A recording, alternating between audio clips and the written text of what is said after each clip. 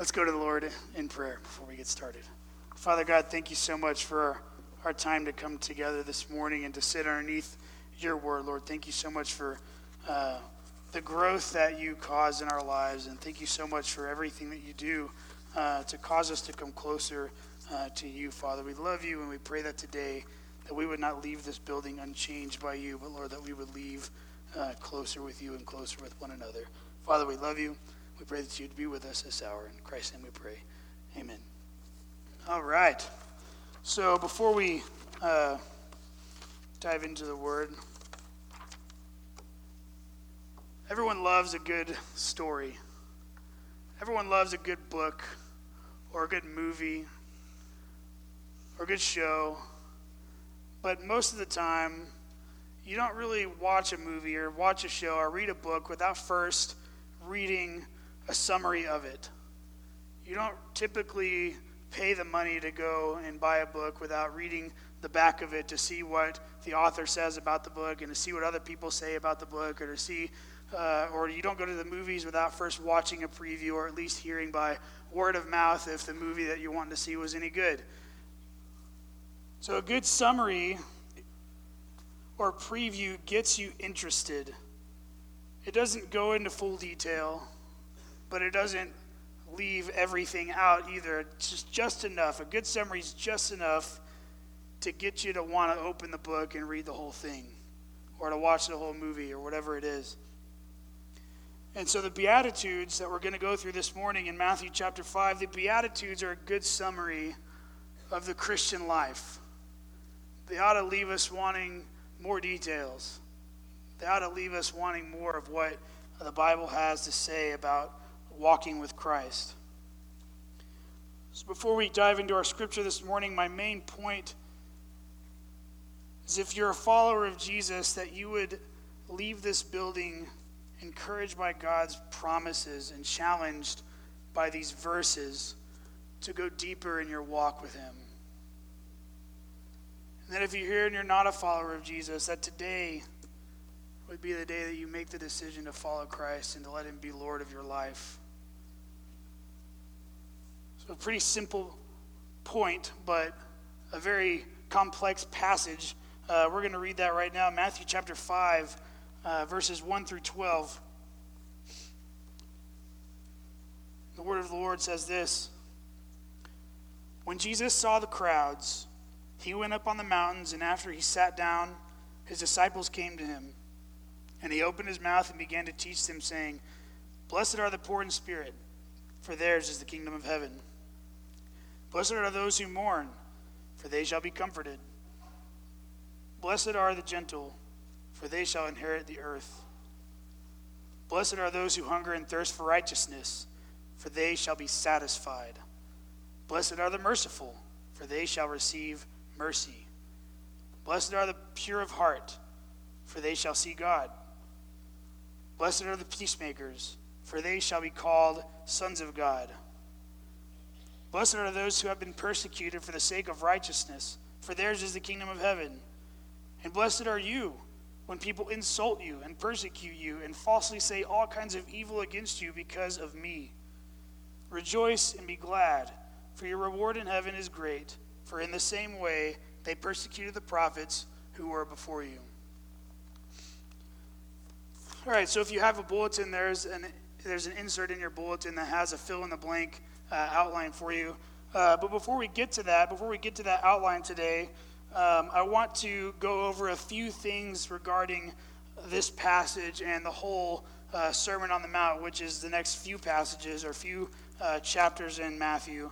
And so the first thing I want to go over before we get into your notes is that the Sermon on the Mount begins and ends sandwiched between chapter 4, verse 23, and chapter 9, verse 35. So let's look at those verses real quick. Chapter 4, verse 23 says this: Jesus was going throughout all Galilee, teaching in their synagogues and preaching the gospel of the kingdom and healing every kind of disease and every kind of sickness among the people. And then chapter 9, verse 23. As you skip through this and as you read through, some of you might have subject outlines in your Bibles and you skip through this and you see Jesus teaching, and then you get to the end of the Sermon on the Mount and you look in chapter 7, you look in chapter 7 verses 28 and 29, he says, when Jesus had finished these words, the crowds were amazed at his teaching, for he was teaching them as one having authority and not as their scribes. And then 9:35,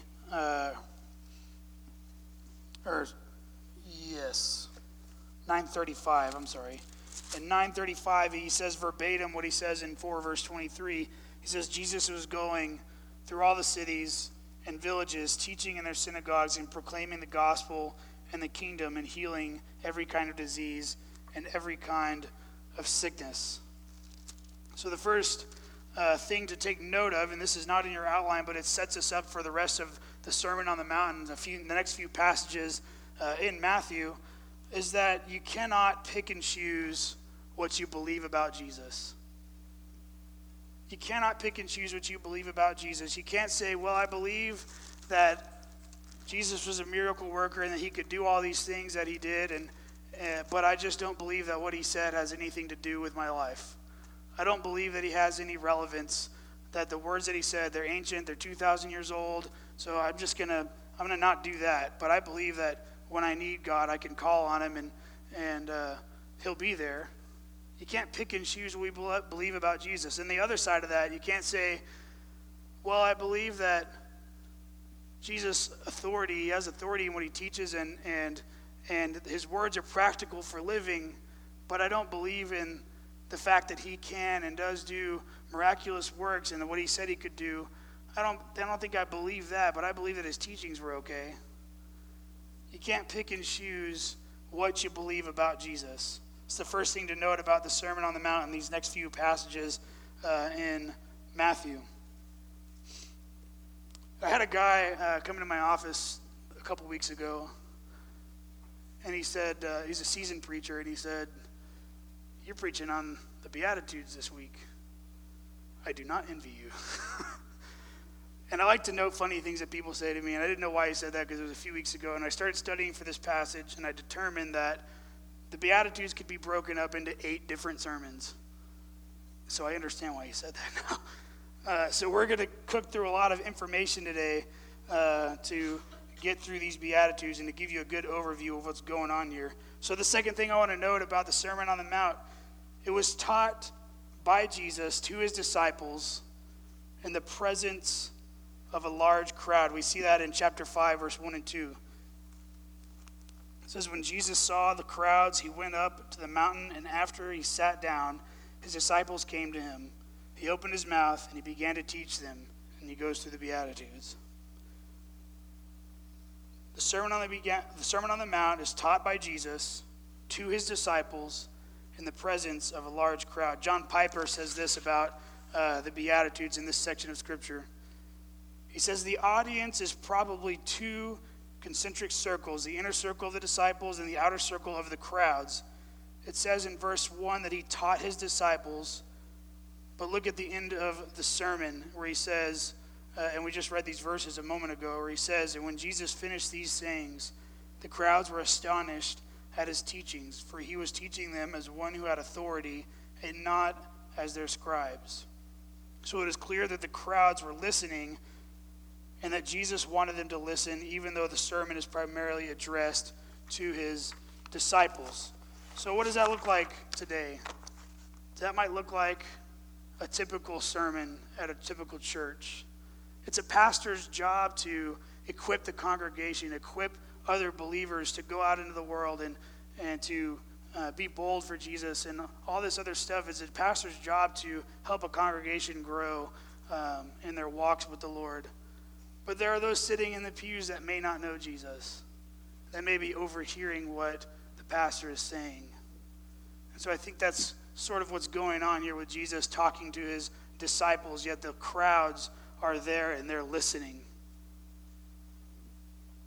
The third thing I want to note about the Beatitudes, I guess the first thing about the Beatitudes and not the Sermon on the Mount as a whole, the Beatitudes are not a list of things that you must do to earn salvation. The Beatitudes are not a list of things that you must do in order to earn salvation. In fact, at the end of chapter 5, and you don't have to turn there with me, but at the end of chapter 5 in verse 48, it says, therefore, you are to be perfect, as your heavenly Father is perfect, which none of us are capable of. The standard is perfection. And so if this list is the list of things that we must do to earn salvation, we might as well go home right now, because we can't do it. It's impossible. Only through faith in him do we have salvation. Ephesians 2, 8 and 9. You can turn there with me. Ephesians chapter 2, verse 8 and 9. It says, for by grace you have been saved through faith, and that not of yourselves. It is the gift of God, not as a result of works, so that no one may boast. For it is by grace you have been saved through faith. This is not a list of things you must do to earn salvation. Can't happen.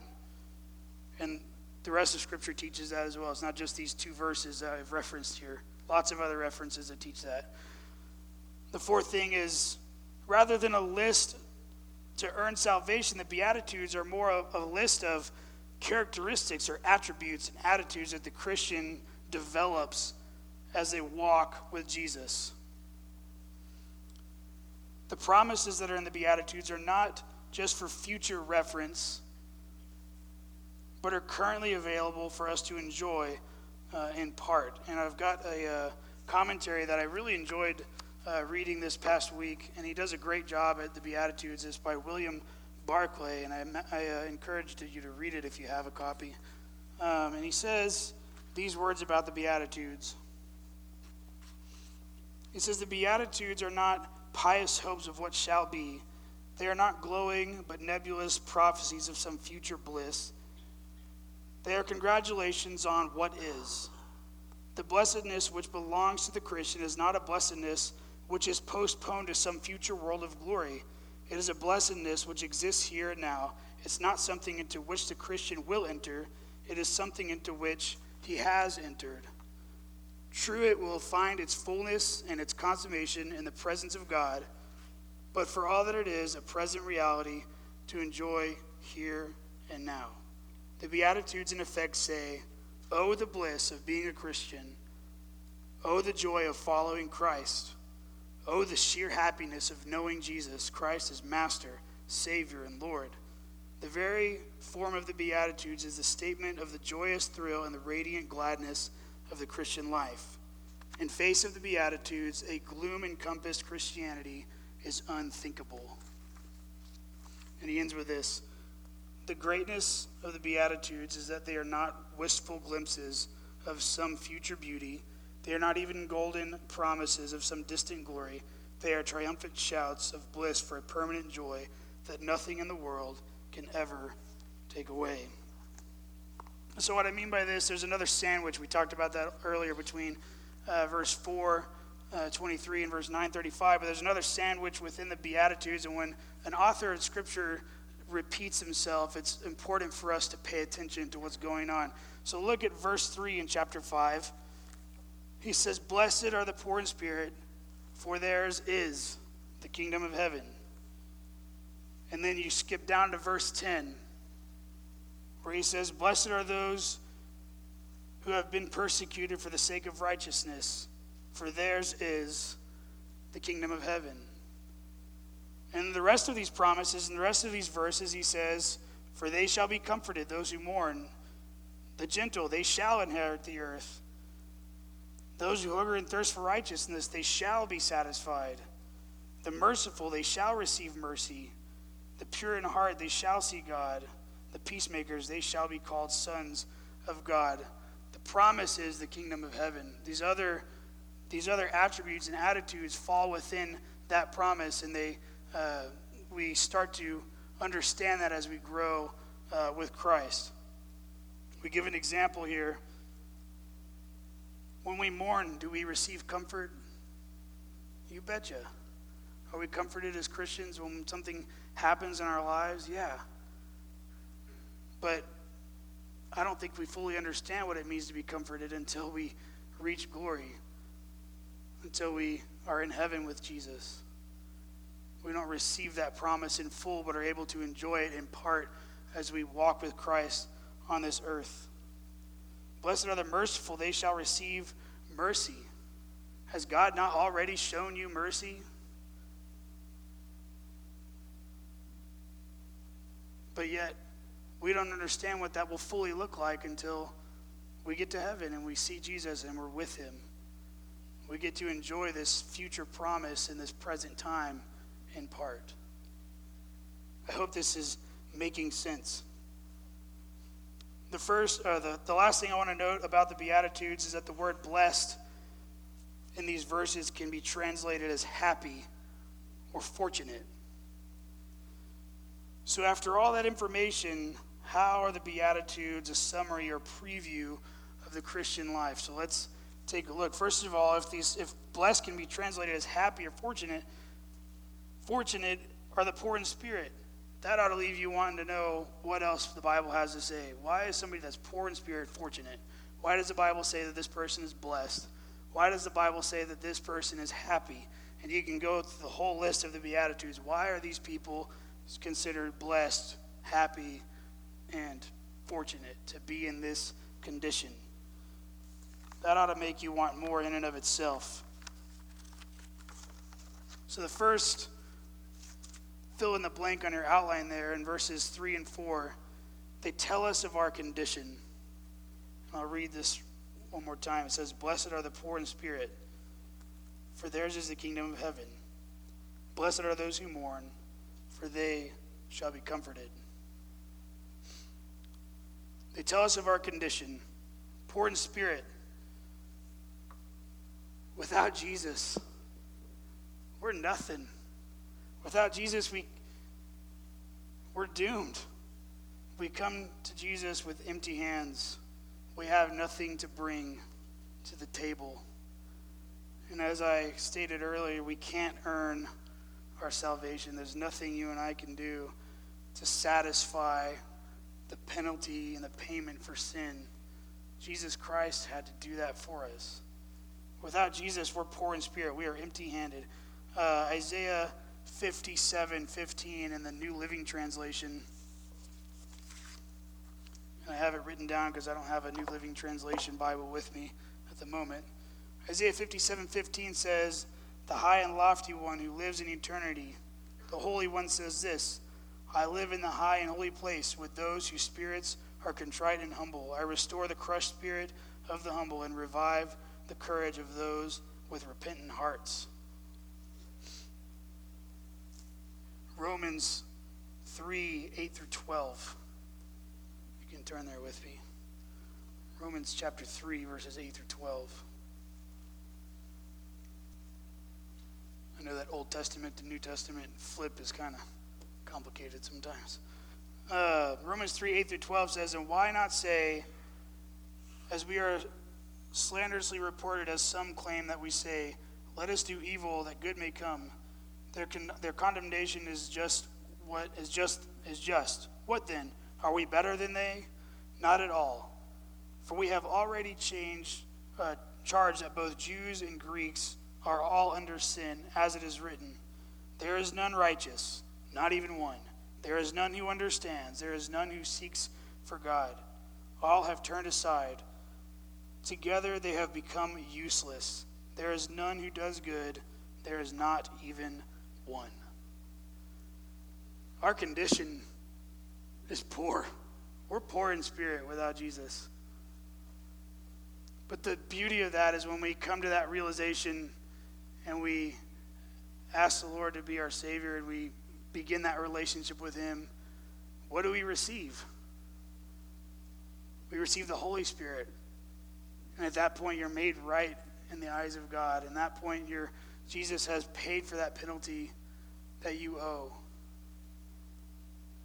That's the gospel right there. You're poor in spirit, but because of Jesus, you're made rich in spirit because you have the Holy Spirit, God living within you. That's good stuff. We're poor in spirit, and because we're poor in spirit, we're mourning on B there in the first point. We're mourning. The Greek word for mourning here is, and I can't pronounce it because it's hard. But it means sorrow at its deepest level. Mourning is sorrow at its deepest level. So what are we mourning for then? Well, we're mourning because we realize our sin and our poor in spirit condition. We realize our sinfulness. We realize what it can do. We see sin's effect on the world. Again, I quote Barclay, and he says this about that chapter, or that section of the Beatitudes, about verse 4. He says, as we have seen, the very first word of the message of Jesus was repent, and we see that in chapter 4. He says, repent, for the kingdom of heaven is near. No man can repent unless he is sorry for his sins. The thing which really changes men is when they suddenly come up against something which opens their eyes to what sin is and what sin does. That is what the cross does for us. As we look at the cross, we are bound to say, this is what sin can do. Sin can take the loveliest life in all the world and smash it on the cross. One of the great functions of the cross is to open the eyes of men and women to the horror of sin. And when a man sees in all its horror, he cannot do anything else but experience intense sorrow for his sin. Christianity begins with a sense of sin. Blessed is the man who is intensely sorry for his sin, the man who is heartbroken for what sin is and what sin does and what sin has done to Jesus Christ. The man who sees the cross and who is appalled by the havoc wrought by sin. It is the man who has that experience who will indeed be comforted. Verse 4, blessed are those who mourn, for they shall be comforted. It ought to break our hearts when we see the sin in our lives. We ought to mourn over that. And more of that, not just more than that, but we ought to mourn over sin's effect on the world. The fact that it's running rampant in our society and in our culture and across the globe. That ought to make us really sad. It ought to break your heart. Especially when it's your sin as a believer, as we walk away from Jesus and sometimes step back into old habits or walking in unrepentant sin. You ought to look at that and it ought to make you sad. It ought to make you mourn. It ought to make you sorry for what's going on in the world. The next thing that these verses talk about in verses 5 and 6 says, blessed are the gentle, for they shall inherit the earth. Blessed are those who hunger and thirst for righteousness, for they shall be satisfied. The next thing, and you're fill in the blanks, is it talks about our response to our condition. We ought to be gentle in our response to our condition. Gentle, what does that mean? Well, because we realize our spiritual condition without Christ and we mourn for the effects of sin in our lives and in our world, it helps us to take on an attitude of gentleness. And again, the Greek here, it means to be self-controlled, or more so God-controlled. And it means to be humble. Your sin in light of God's holiness and the fact that he has forgiven us and has paid our penalty, that ought to make us humble. That ought to make us really humble. A few verses for you. Proverbs 16:32.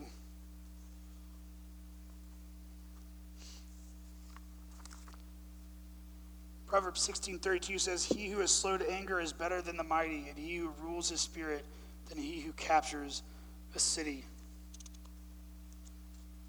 In Psalm 37, 8 through 11.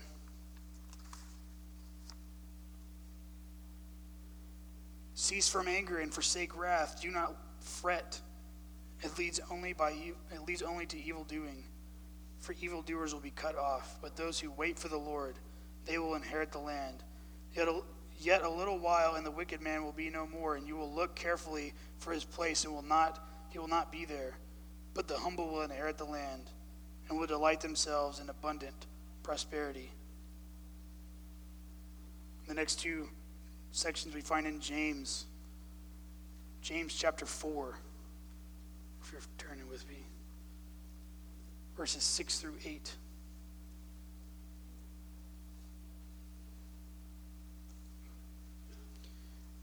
And a little side note about James is he quotes the Sermon on the Mount often. You can find a lot of what Jesus says in the Sermon on the Mount in the book of James.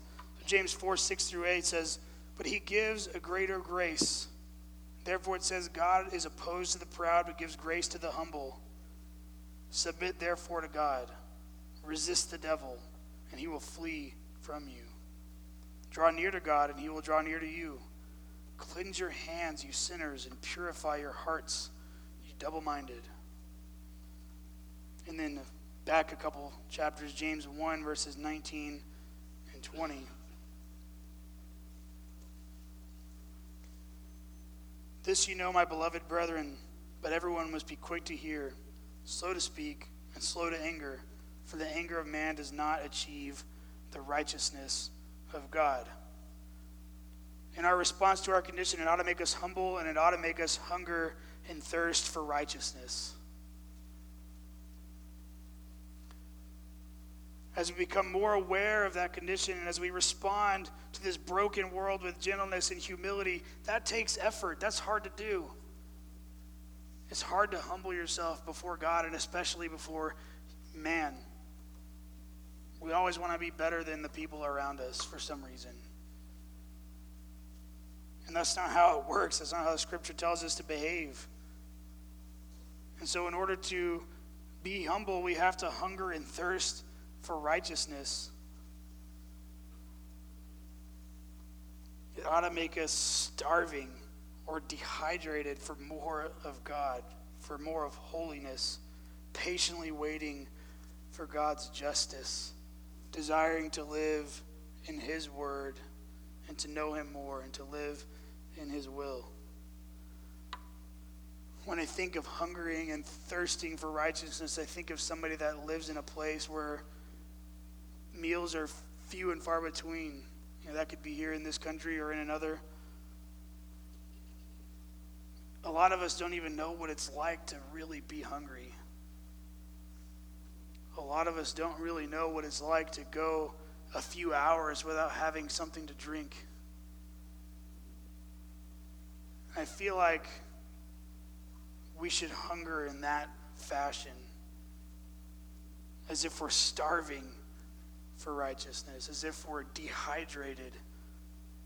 Because in light of our spiritual condition without Jesus, we're starving and we're dehydrated. And the funny thing is, and it's not funny, but the thing is, we fill up where God should be in our lives with other things.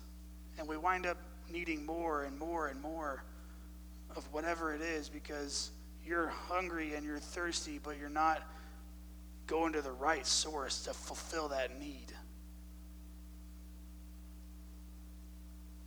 As Christians, we ought to hunger and thirst for righteousness as somebody that's actually starving and actually dehydrated. The 7th and 8th verse, they talk about our growth. That's your next fill in the blank, our growth. "Blessed are the merciful, for they shall receive mercy. Blessed are the pure in heart, for they shall see God."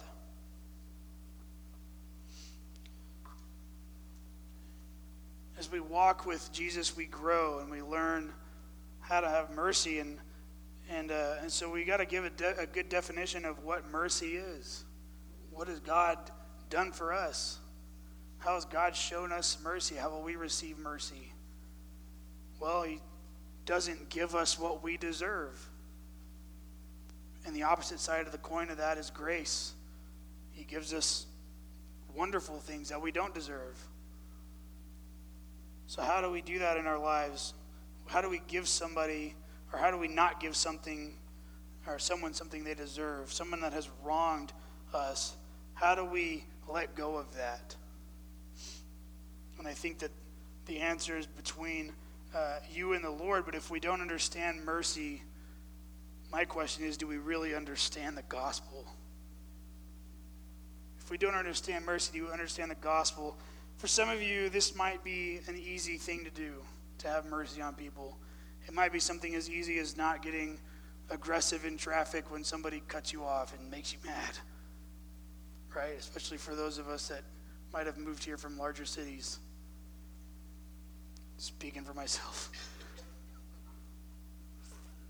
But for some of you, it might be really hard to learn how to show mercy. There's some serious hurt in this world, some things that have been done to you that are unspeakable. But how do we show mercy in a situation like that? And I think it starts with prayer, and I think it starts with understanding that our sinfulness has offended a perfect God and that he has shown us mercy. So how are we unable to show mercy to another human being? And I don't say this to say that if you have mercy on somebody, your relationship with that person should be the same. Perhaps maybe what has happened to you, there are legal circumstances that don't allow you to have that same relationship, and that's fine. That doesn't disable you from showing mercy. But I think it starts with where your heart is. James 3:13, if you have your finger in James. James 3:13. Who among you is wise and understanding? Let him show his good deeds and behavior in the gentleness of wisdom. And then also in James, he talks about how mercy triumphs over judgment, and those who are not shown mercy, who do not show mercy, won't be shown mercy. And as we talked about how it starts with where our heart is, that leads us to our second point there in under verses 7 and 8, is that we're to be pure in heart. Blessed are the pure in heart, for they shall see God. Again, the Greek word here, I can actually pronounce this one, is called katharos. I'm proud of myself for that one. The Greek word is katharos. It means we should have biblical, righteous motives for the things that we say and do. Pure in heart, having good motives. Proverbs 16:2. You don't have to turn there with me. I'm just going to read it real quick off my notes. Proverbs 16:2 says, all the ways of man are clean in his own sight, but the Lord weighs the motives. Hebrews chapter 4, verses 12 and 13. Again, you can turn there with me if you want, but I'm just going to read it off my notes real quick. For the word of God is living and active and sharper than any two-edged sword, and piercing as far as the division of soul and spirit, of both joints and marrow, and able to judge the thoughts and intentions of the heart.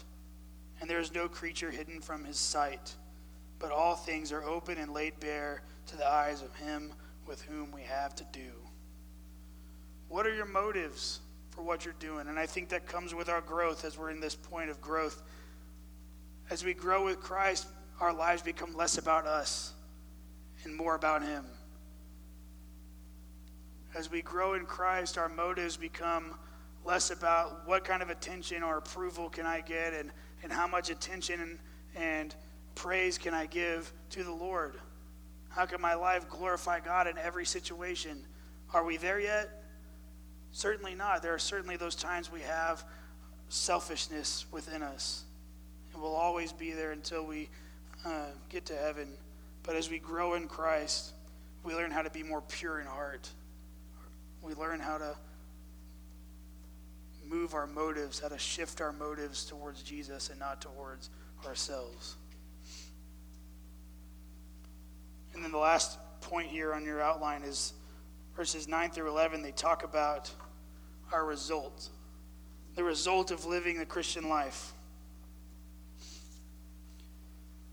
It says, blessed are the peacemakers, for they shall be called sons of God.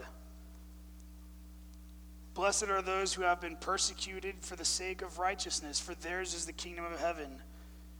And then at verse 11 is a continuation of verse 10. It says, blessed are you when people insult you and persecute you and falsely say all kinds of evil against you because of me. Blessed are the peacemakers. As we grow in Christ, we start to begin this process of being a peacemaker. Well, what does that even mean? What does that even mean? Again, we see the Greek and the Hebrew and Aramaic for peace, and it's called irene, or in Hebrew it's shalom, and you've probably heard that word before. This Greek word and this Hebrew word does not mean only the absence of evil, but it also means the enjoyment of everything good. There's a difference between a peacemaker and a peace lover. We can all want peace, but who among us are actively seeking to make that happen? We all want to have peace with each other, and we all want to have peace with God. And the beautiful thing about having peace with God is that's made possible through Jesus Christ upon coming to know him as Lord and Savior. You have peace with God. How awesome is that you have peace with a holy and perfect God that you have offended?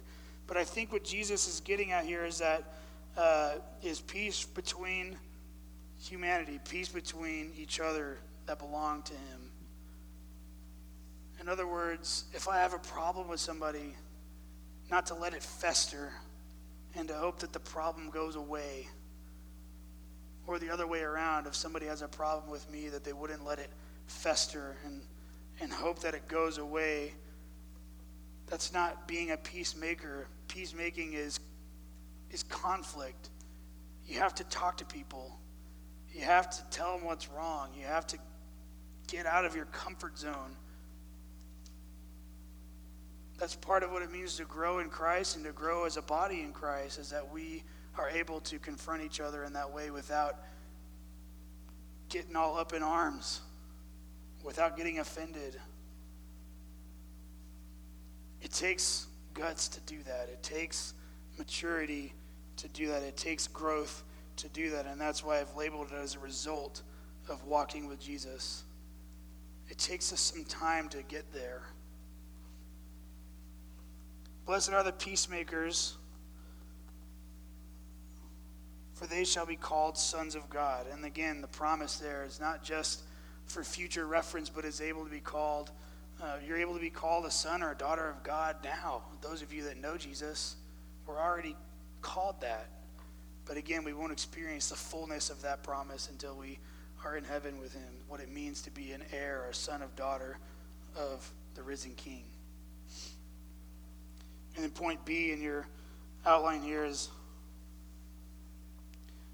persecuted. As a result of your walk in Christ, you will be persecuted. Verse 10 and 11, blessed are those who are persecuted for the sake of righteousness, for theirs is the kingdom of heaven. And you remember that bookend there, that sandwich. In verse 11, blessed are you, not if, but blessed are you when. Blessed are you when people insult you and persecute you and falsely say all kinds of evil against you because of me. As a result of living a Christian life, you will be persecuted. But remember that Greek for blessed, happy. Fortunate are you when you're persecuted for Christ's sake.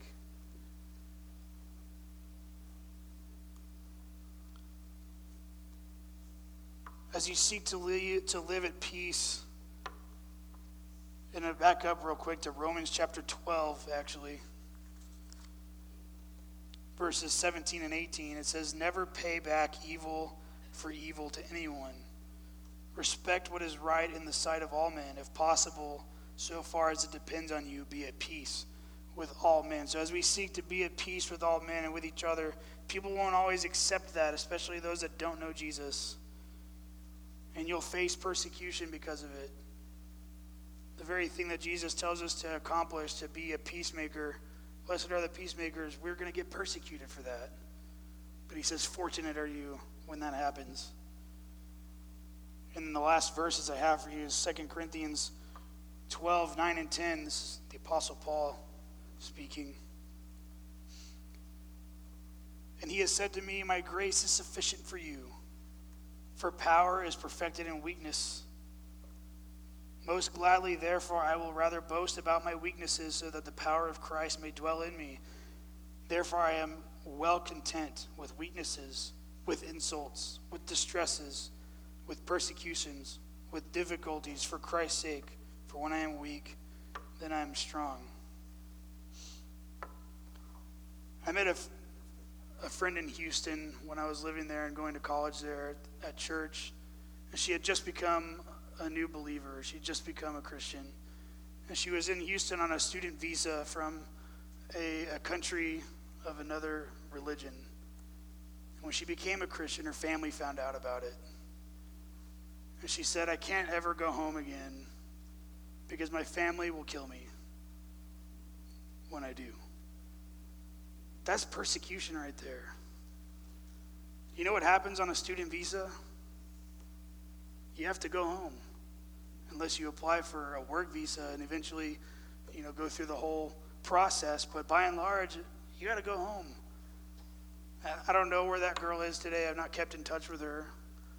But what a legitimate fear for her faith and for her life.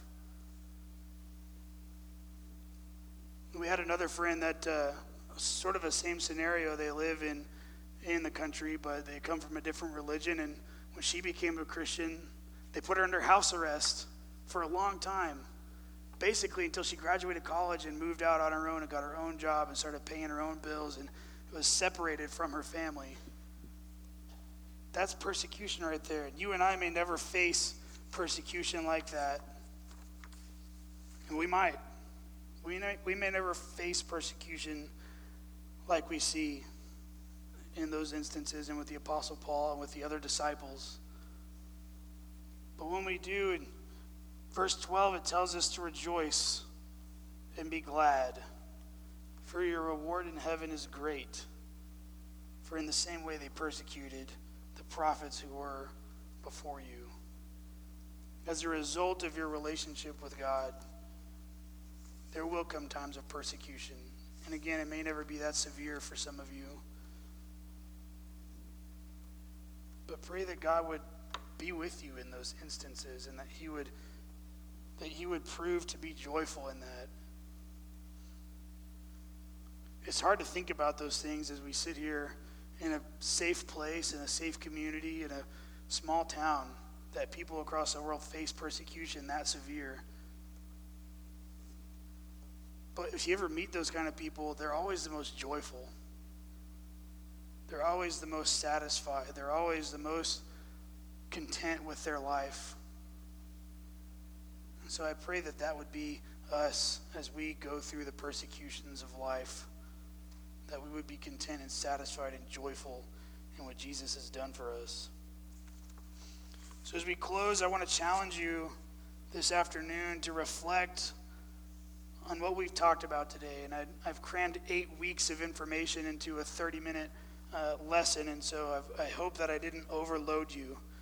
But I hope that you reflect today, that you would remember your condition, that you would remember your condition without Jesus, that you're poor in spirit, that you're going nowhere. The Bible says that we're dead in our trespasses, but we're made alive in Christ. We're poor in spirit without Jesus, but we're made wealthy with the Holy Spirit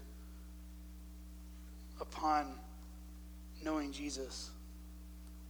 That you would remember that, and that you would respond with gentleness and humility, and that you would pray for a hunger and a thirst like a starving person for righteousness, and that you would grow in being merciful and in pure of heart, and that would result in you being able to make peace and in being able to rejoice in persecution. Let's pray. Father God, we come to you in prayer this afternoon, just thanking you again for the time we had to go over the Beatitudes, Lord. May they be things that we strive for, things that we try to be. Lord, thank you that we can't make it on our own, but you have made a way for us to know you. You have made a way for us to have a relationship with you, and the standard is perfection, and we know that we can't meet that standard. But Lord, you have done that for us. We pray that as we reflect on these Beatitudes, Lord, that we would really see what it means to be poor in spirit, and that we would mourn over our sinfulness, that we would mourn over sin's effect in the world, and that would cause us to grow, and it would cause us to be bold. Father, we love you, and we pray these things in Jesus' name.